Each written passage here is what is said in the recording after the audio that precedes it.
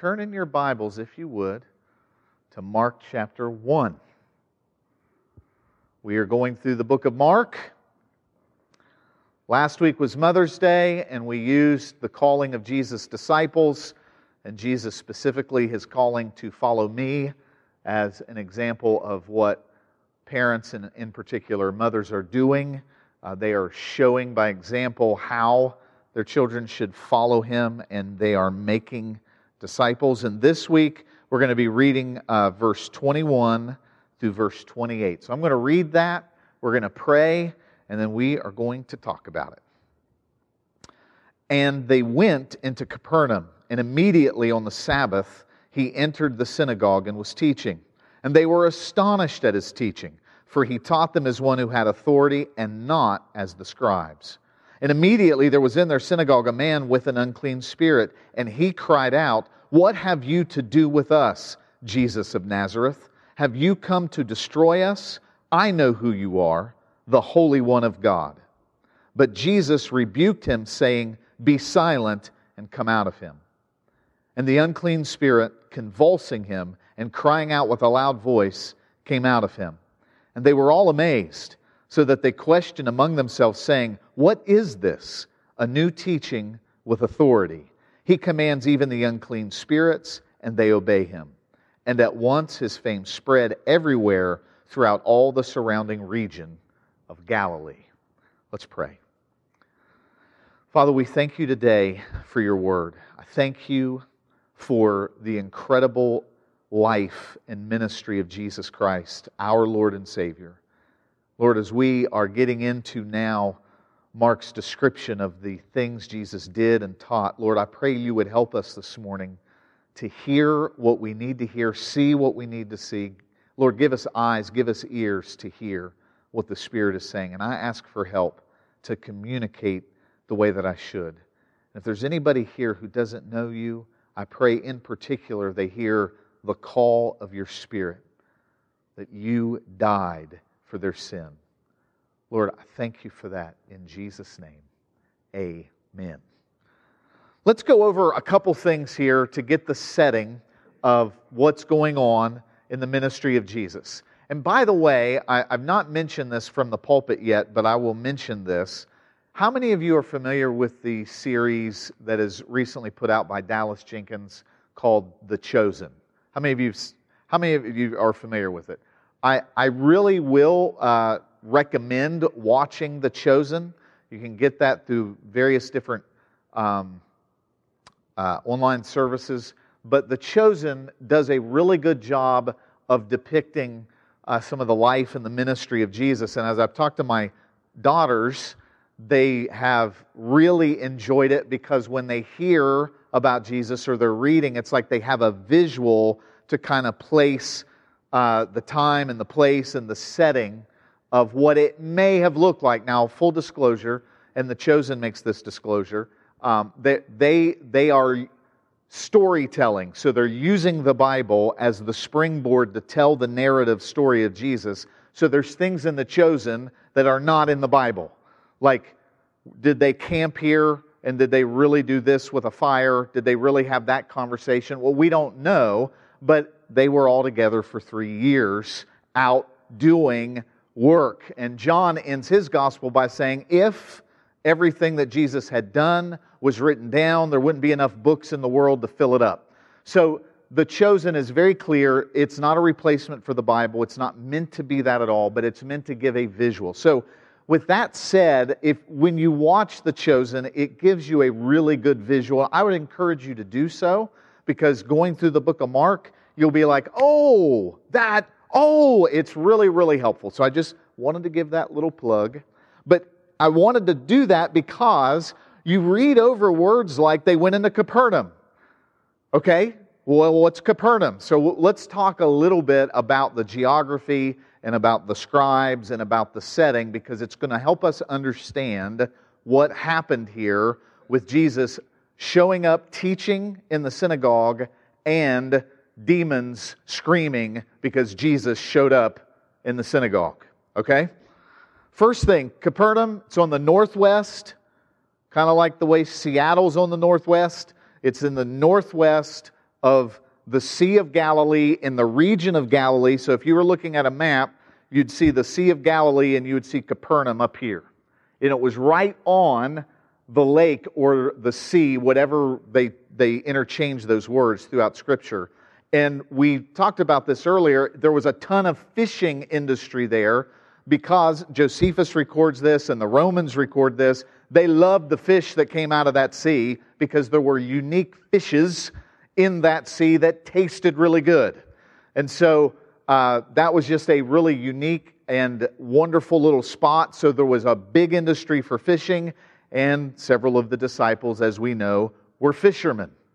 Capernaum also had a really nice synagogue. Here's something interesting to think, and it's not the way that we typically imagine it, but this was not just poverty-stricken villages where everybody's kind of mucking around in the mud just trying to survive. This was actually, I don't want to say affluent, but I want to say, we could use the word middle class area that was really nice, and the synagogue was really nice, and because the industry there was good. There were jobs, there were things to do. There was a Roman outpost that was nearby.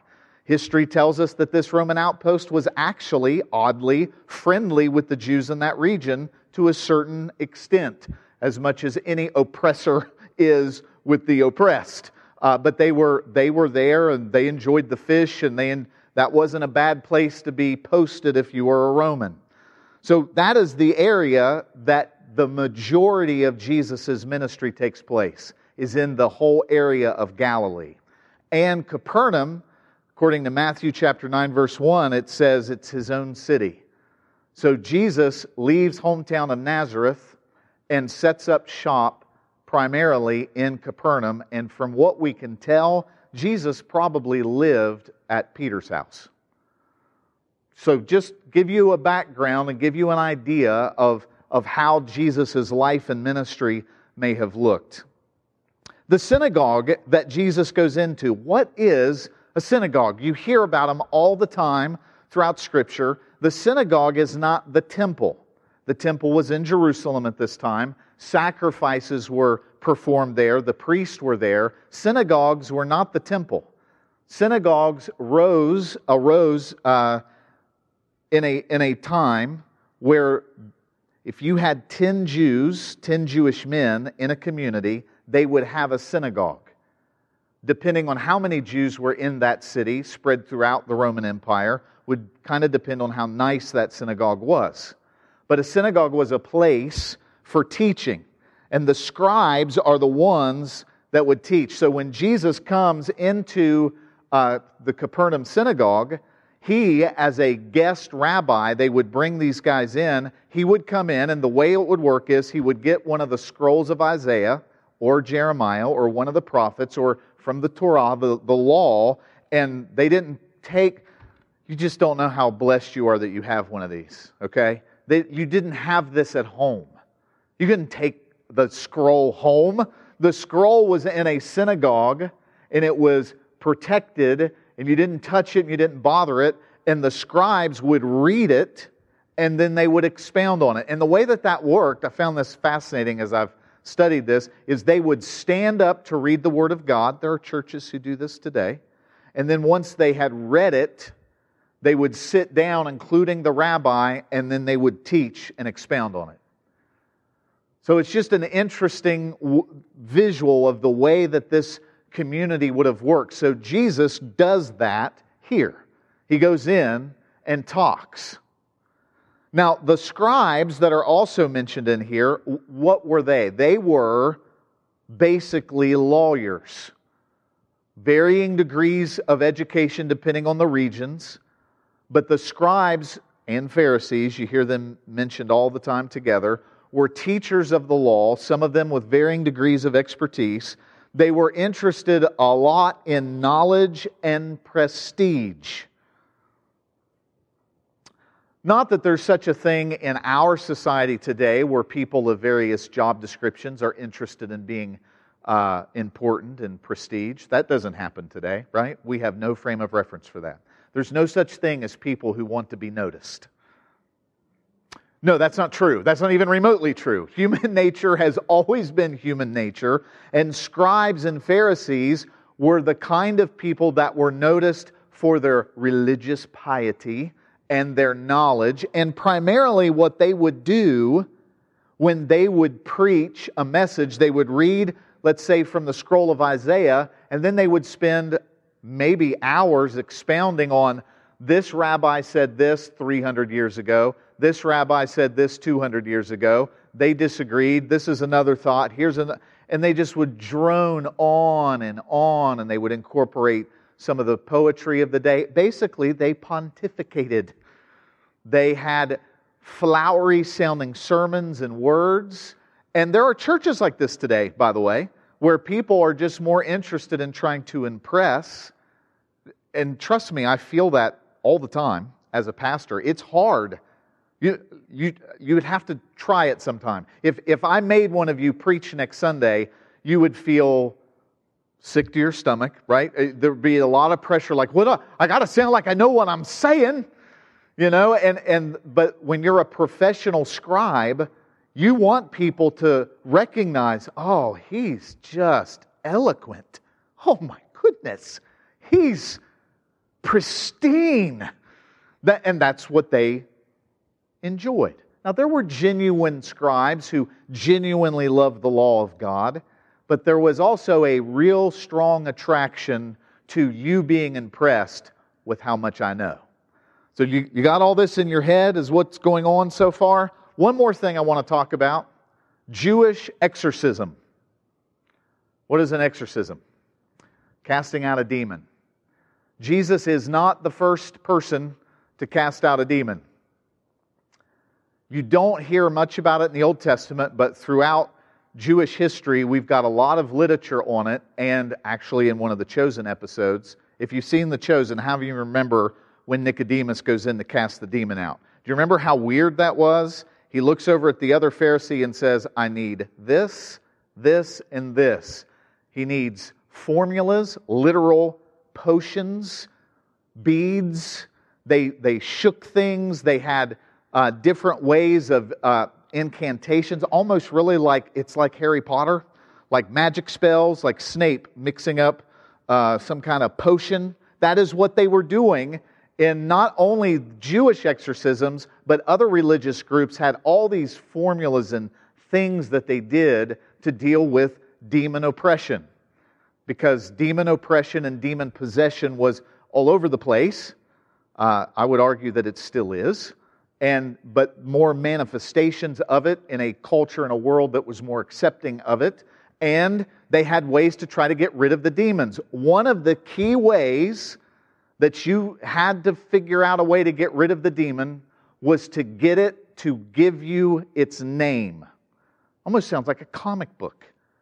But the idea was that if you could get them to give you their name, it was like somebody saying uncle.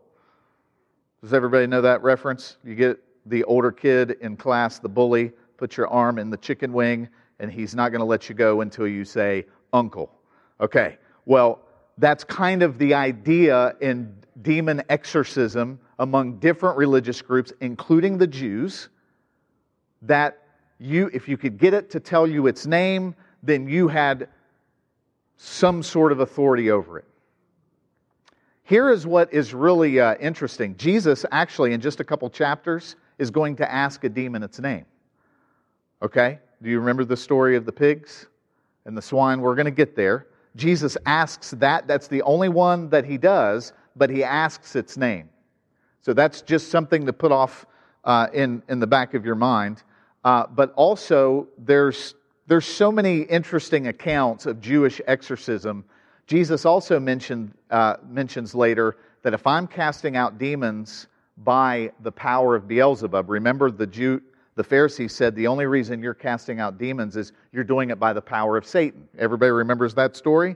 And Jesus says, if I'm casting them out by the power of Satan, who are your sons casting them out by? Jesus just making a reference to the fact that exorcisms and demon issues were commonplace. But this story is not commonplace. It's not commonplace at all. So now I've set up everything. Let's go to verse 21. Just wanted to give you some stuff before we got in to the text that's going on. The very first thing it says that in verse 21 that I want us to look at, verse 21 and 22 is, he goes in on the Sabbath as the guest, he reads something, and Mark doesn't even tell us what he preached. But we have a pretty good idea what he preached, because earlier in chapter 1 it's already said he preached, repent and believe in the gospel, the time is fulfilled, the kingdom of God is at hand. That's what he said back in verse 14. We have a strong inclination that's probably what he preached in the synagogue, and tied that to a messianic text of which he is talking about himself. But there is something going on here that is completely different than what they're used to. They're used to scribes, like we said, droning on and pontificating with eloquence. And that is not the way Jesus talked. When Jesus talked, it says in verse 22, they were astonished at his teaching. They were astonished. That word means alarmed, amazed, panicked is one of the derivatives of that word. They were freaked out by his teaching. The title of my sermon is A Holy Hand Grenade. Jesus walks into the synagogue with a teaching that is a holy hand grenade, and he lobs it in there. And it blows up. And Mark tells you why they were alarmed. They were astonished. For he taught them as one who had authority and not as the scribes. They were used to long-winded exposition on scriptural text. They were not used to someone with substance and power talking.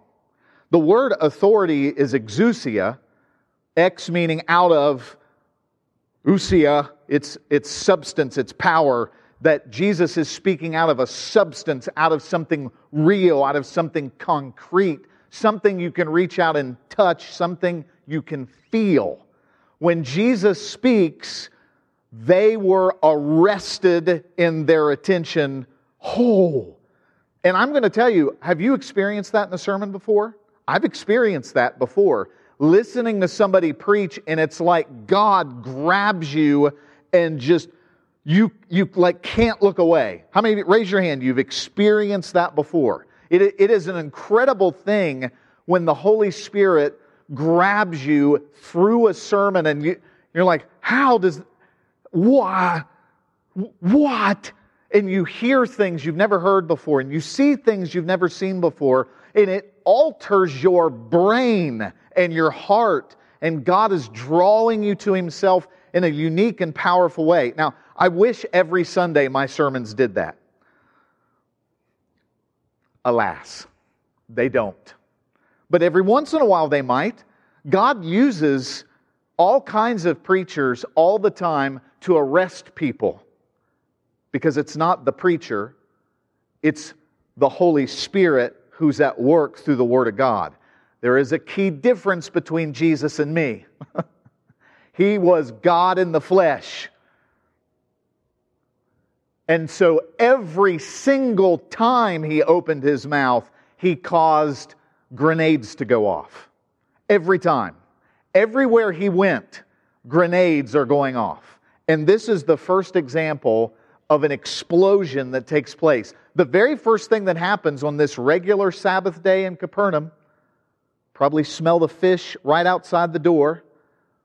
Just picture this really nice synagogue. This isn't a dumpy little place. This is a nice synagogue, and Jesus is talking in such a way that everybody is alarmed.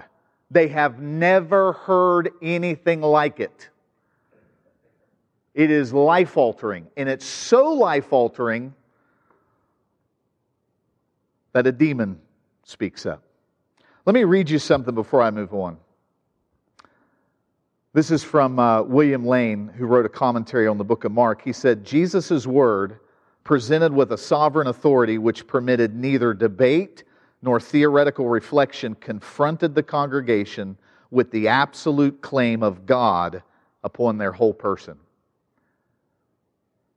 Whenever we are confronted with the power of God, even though we belong to God, we tremble in fear. And I'm not saying that's a bad thing. I reference this all the time, but I love the image of John, the Revelator, in Revelation, who was Jesus' closest friend on earth. When he encounters the risen Christ in heaven, he hits the ground on his face, trembling. This is his friend from his earthly ministry, but this is the King of kings and the Lord of lords, and he is overwhelmed and undone in his presence. And God's about to use him to write a book of the Bible, and he is not even able to stand up. When we encounter God because He is holy and we are not, we are in awe and in fear of the King. There's a weird thing about the holiness of God. It simultaneously terrifies us and attracts us.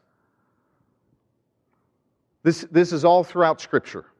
Moses, when he encountered God initially, it was like somebody putting their toe in the water like this, the burning bush. By the time we get to the end of Moses' life, Moses is saying, I am not going anywhere unless you go with me and your glory goes. And God says, okay. And then Moses says, show me your glory. He gets to the point where he's in awe of God, but he wants more of God. At this point, the people don't know what to do. They're just amazed at his teaching. They are in the presence of God in the flesh, their Messiah, and he's teaching them out of the scrolls.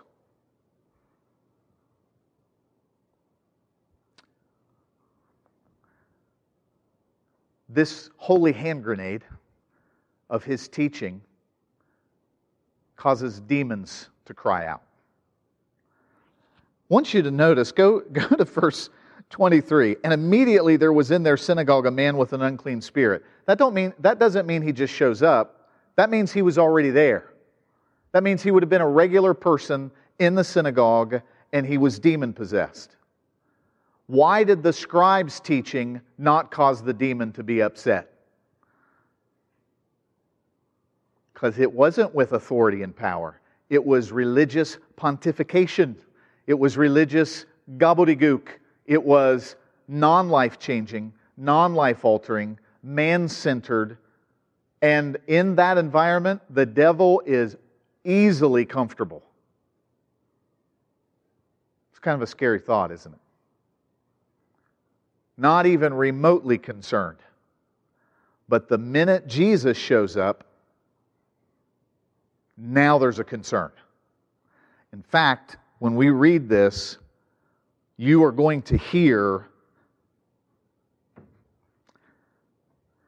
this stuff. It does make me emotional. It makes me emotional just the reality of who Jesus is, that the demons were scared when he showed up. They were terrified. You know, I grew up, I was never scared of, I watched Predator. I wasn't scared of that. All my 80s friends here. I wasn't scared of creatures or burglars. I wasn't scared of those things.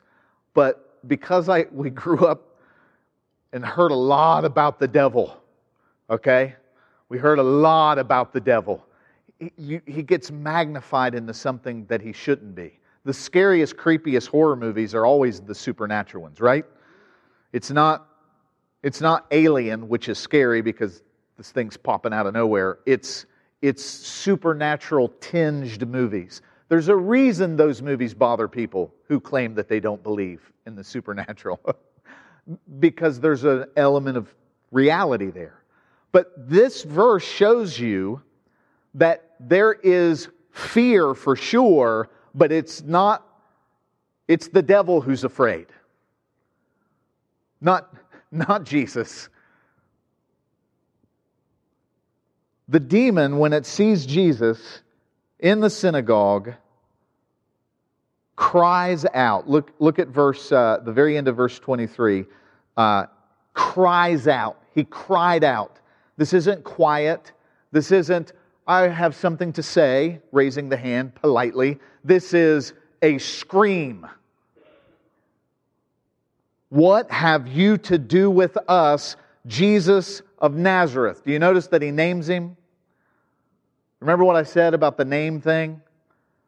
Remember what Jacob tried to do when he wrestled God? Tried to get the angel to tell him his name. Do you remember that? This name thing is a real thing. The demon is in some sense of desperation trying to get Jesus to say uncle. But he's doing it terrified because he then says, have you come to destroy us? This demon knows immediately this is not right. Why are you here? The demons recognize much more clearly and much more theologically precise than humans do that they are in the presence of God and understand, oh no. Now the people are alarmed and panicked. The demon has a much deeper understanding of what he's being confronted with. And so he names Jesus, Jesus of Nazareth. Now how's the demon even know Jesus from Nazareth, which is, if you look on a map, here's Capernaum and Nazareth is down here. How does the demon even know that? Well, it's a supernatural issue. I'm not going to try to explain, but he knows who Jesus is. And he knows something more than his geography. He says, I know who you are, the Holy One of God. The demon recognized that Jesus was not a normal human being. The demon would have recognized, this is the Messiah. Because I am looking at a pure human being that is full of the Holy Spirit. Because Jesus is God in the flesh, the demon recognizes it and calls him the Holy One of God. This is a cry of desperation and defiance and fear. Are you here to destroy us? In calling Jesus the Holy One of God, the demon expresses an accurate understanding of exactly who Jesus is. James chapter 2, verse 19 says, you believe in God, you do well. The demons believe and tremble. This is an example of that happening. In fact, I would submit that James probably had this moment in his mind when he wrote that. The demons know and believe in God. That doesn't make them Christian. So the lesson of James is just having a casual belief in God is utterly meaningless. You have to have a saving relationship with God in faith that He is your Savior. So the demons believe and tremble, and here is a specific example. Jesus of Nazareth, I know who you are, Holy One of God. Are you here to destroy us? You notice that it's a plural? Now, I read commentaries on this, and there's like 1,000 different ideas. Does he mean that there's more than one demon in the man? Does he mean that all of the demonic kingdom? I think that he actually means, I recognize you're the Holy One of God, and when he says us, he means all of the demons. He means the kingdom of Satan. He's saying, is it over? Are you going to destroy? Is it over? Are you restoring the kingdom of Israel? I think that's probably what it means. What we do know it means is the demon is saying, we are in trouble. Look at how meaningless his demand is. Jesus does not answer his question. Jesus is the one lobbing the holy hand grenade. The devil has not even a water pistol. Let me make something perfectly clear. There is no such thing as yin and yang. There is no such thing as a cosmic struggle that is equal between good and evil, dark and light. There is no struggle. None. God does what He wants. He sits in the heavens and does what He pleases. Satan is meaningless in the struggle. Now, we are wrestling against not flesh and blood, but against principalities, powers, might. We have a spiritual battle, but the reason we can fight from victory instead of trying to get victory, everybody hear the difference there? We're fighting from victory, not to get victory. The reason we can do that is because God has already established Satan's meaninglessness. One, He disarmed him at the cross. Two, He's God and Satan is nothing. He's a creature. You might as well say that there's a struggle between you and the G.I. Joe men you were playing with. The G.I. Joe men, you use them and whatever you're using them for, and God has purposes and is using Satan all the way up till the end. But there is no struggle between me, my little. Did I have a Deathstro? No, I didn't. I had the Cobra Commander. You had to save up all those tickets to get that. There was no struggle there. None. Sometimes you get this thing in your head like, oh man, there's this battle between God and Satan. No, there's no battle. Now there's a battle between you and Satan, and you are empowered by the God who has no battles. He is the victor. He is the king. Does that make sense? You and I have a fight, but we're empowered by the King of the universe to fight. There is no fight between God and Satan. Because look at how Jesus responds after He cries out. Verse 25, Jesus rebuked him, saying, "Be silent and come out of him." Now the ESV translates it that way out of politeness. Jesus really said, how many kids are in here? Okay. You know what Jesus really said? He said, "Shut up!" That's what He said. I know it. Arwen will tell you that is a cuss word, because you're not allowed to tell people to shut up, because it's not polite. But if you're talking to demons, you can tell them to shut up. And that is what Jesus did. He said, "Be silent, shut up, and come out of him." And the unclean spirit, convulsing him and crying out with a loud voice, came out. There is no argument. There is no dispute. There is no struggle. There is no nothing. Jesus said, "Shut up and get out of here." And that is exactly what happened. This is not the way Jewish exorcisms were performed. That's why I was talking about them earlier. They had formulas and incantations. They'd used fish and burnt them in a specific way. There was all this stuff that they did, and Jesus just said, "Shut up and go." You see the difference? The holy hand grenade was lobbed into the synagogue. The holiness of God was on display through the teaching of the Son of God, and a demon freaks out because he has not seen ever the power of the Holy Spirit present like that in the synagogue. "What are you here for?" Jesus says, "Shut up, get out." And he goes. That is a powerful moment. It is a powerful moment because he didn't need beads or burnt fish or anything else. He spoke and the demon listened. Now, what do you think you are thinking as a Jewish synagogue attender? Not only did Frank over here turn out to be demon-possessed, which you were unaware of, not only would that create an issue, but this guy's teaching that everybody was riveted by, alarmed by, provoked the demon to speak through Frank, your buddy,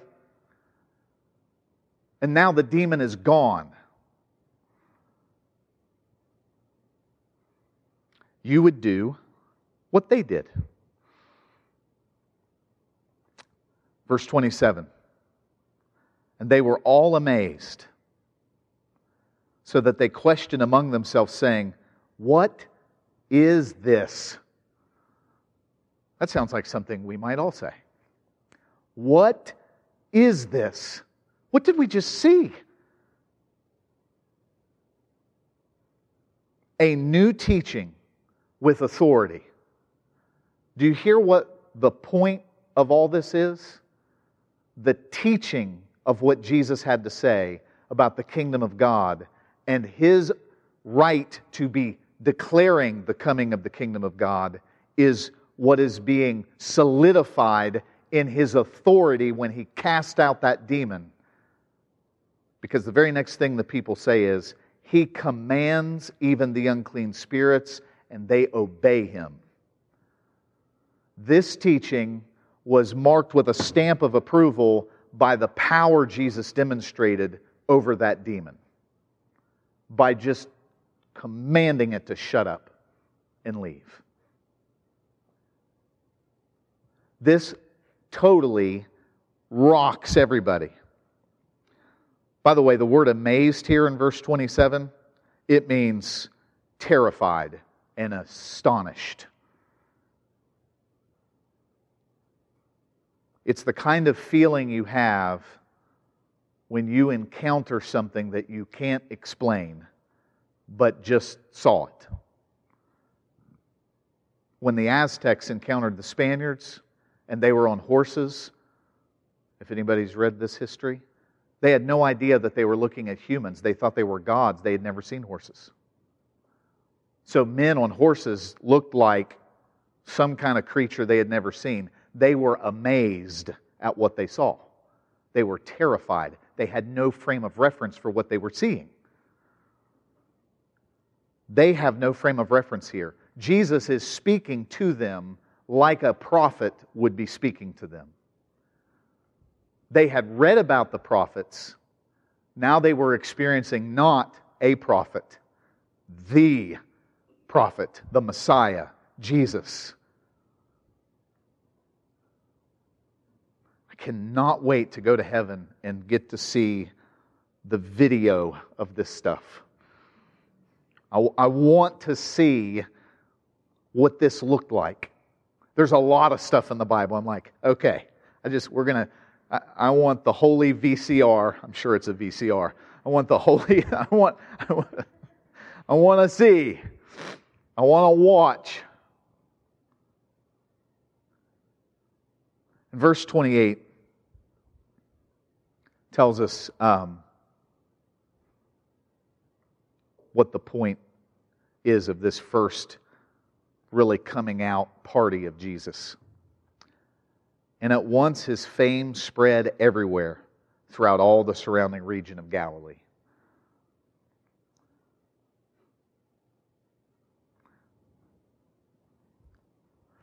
The people are amazed, they're terrified, they're astonished.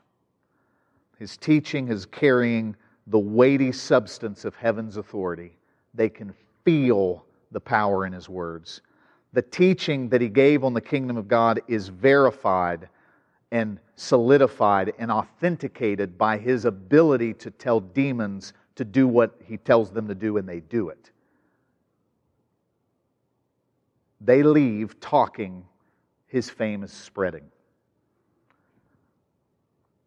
Let me give you a couple takeaways for us.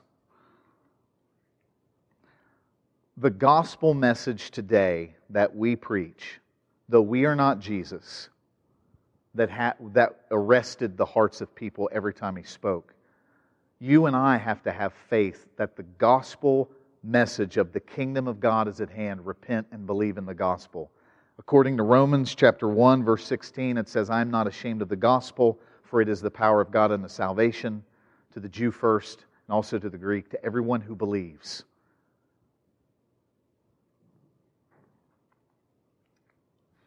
Number 2, if you go lobbing holy hand grenades into this world with the gospel message, it will cause an explosion.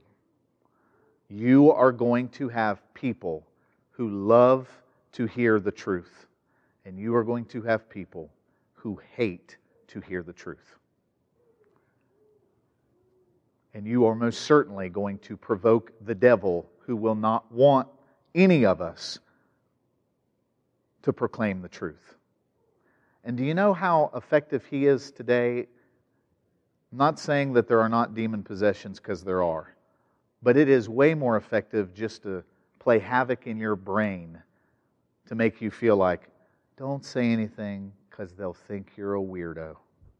Don't say anything, they'll think you're a fanatic. Don't say anything, you'll lose your job. Don't say anything, you don't want to cause trouble.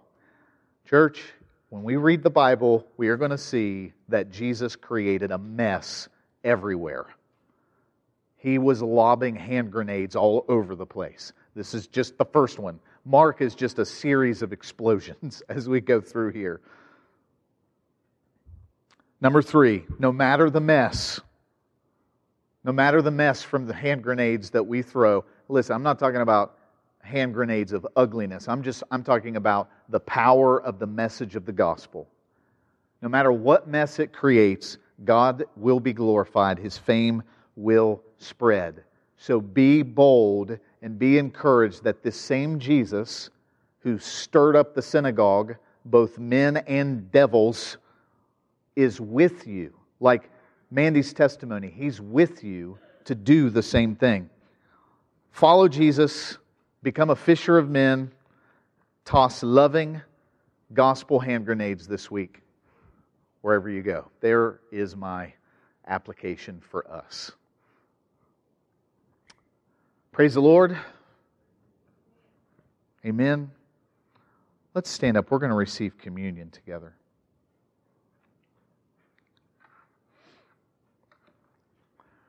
We have got weeks and weeks and weeks of talking about Jesus, and I am super excited.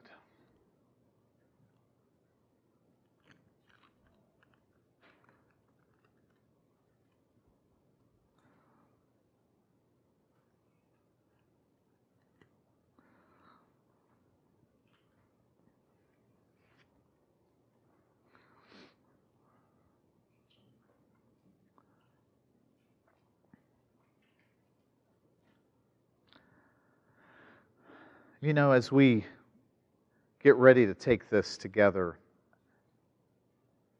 the ministry of Jesus was all pointing towards this supper. The ministry of Jesus and the teaching ministry of Jesus, the healing ministry of Jesus, the commanding demons ministry that Jesus had, that we're going to see almost every week. We're going to hear more about that. That's what He did all throughout the book of Mark. It was all leading towards, this is my body, which is broken for you. This is the blood of my new covenant. Take and eat and drink this. Do this in remembrance of me as often as you do it. It is a powerful, powerful reminder for us that we belong to this Messiah. We belong to the King of the universe. We belong to Jesus. And what He did for us is why we belong. He died, His body was broken, and that is the bread. That is the point of the bread. The cup is His blood. The point of the cup is that it cleanses us from sin. So this morning, I'm just ask everybody to bow your head with me if you would. I think communion is a wonderful time for us to confess our sin to God and say, Lord, forgive me for where I've messed up. And in particular, if you don't belong to Him, this is a meal for Christians, and this is a meal that means that you're accepting that Jesus died for you. If you don't belong to Him this morning, you should say, Lord, I want to belong to You. I believe You died for me. I believe You were raised from the dead on my behalf. I believe my sin is covered by Your blood. Be my Lord. All you've got to do is call on His name. And the Bible says whoever calls on the name of the Lord will be saved. So, Father, we thank You this morning for everybody that's here and everybody watching online. God, we thank You for the power of Your Word and for the ministry of the Holy Spirit. God, draw us in closer. Teach us from Your Word as we go through these Gospels. But as we take this meal together, God, we thank You for Your blood. We thank You for Your broken body for us. And we declare You are our Savior this morning, and we thank You. Let's take this together.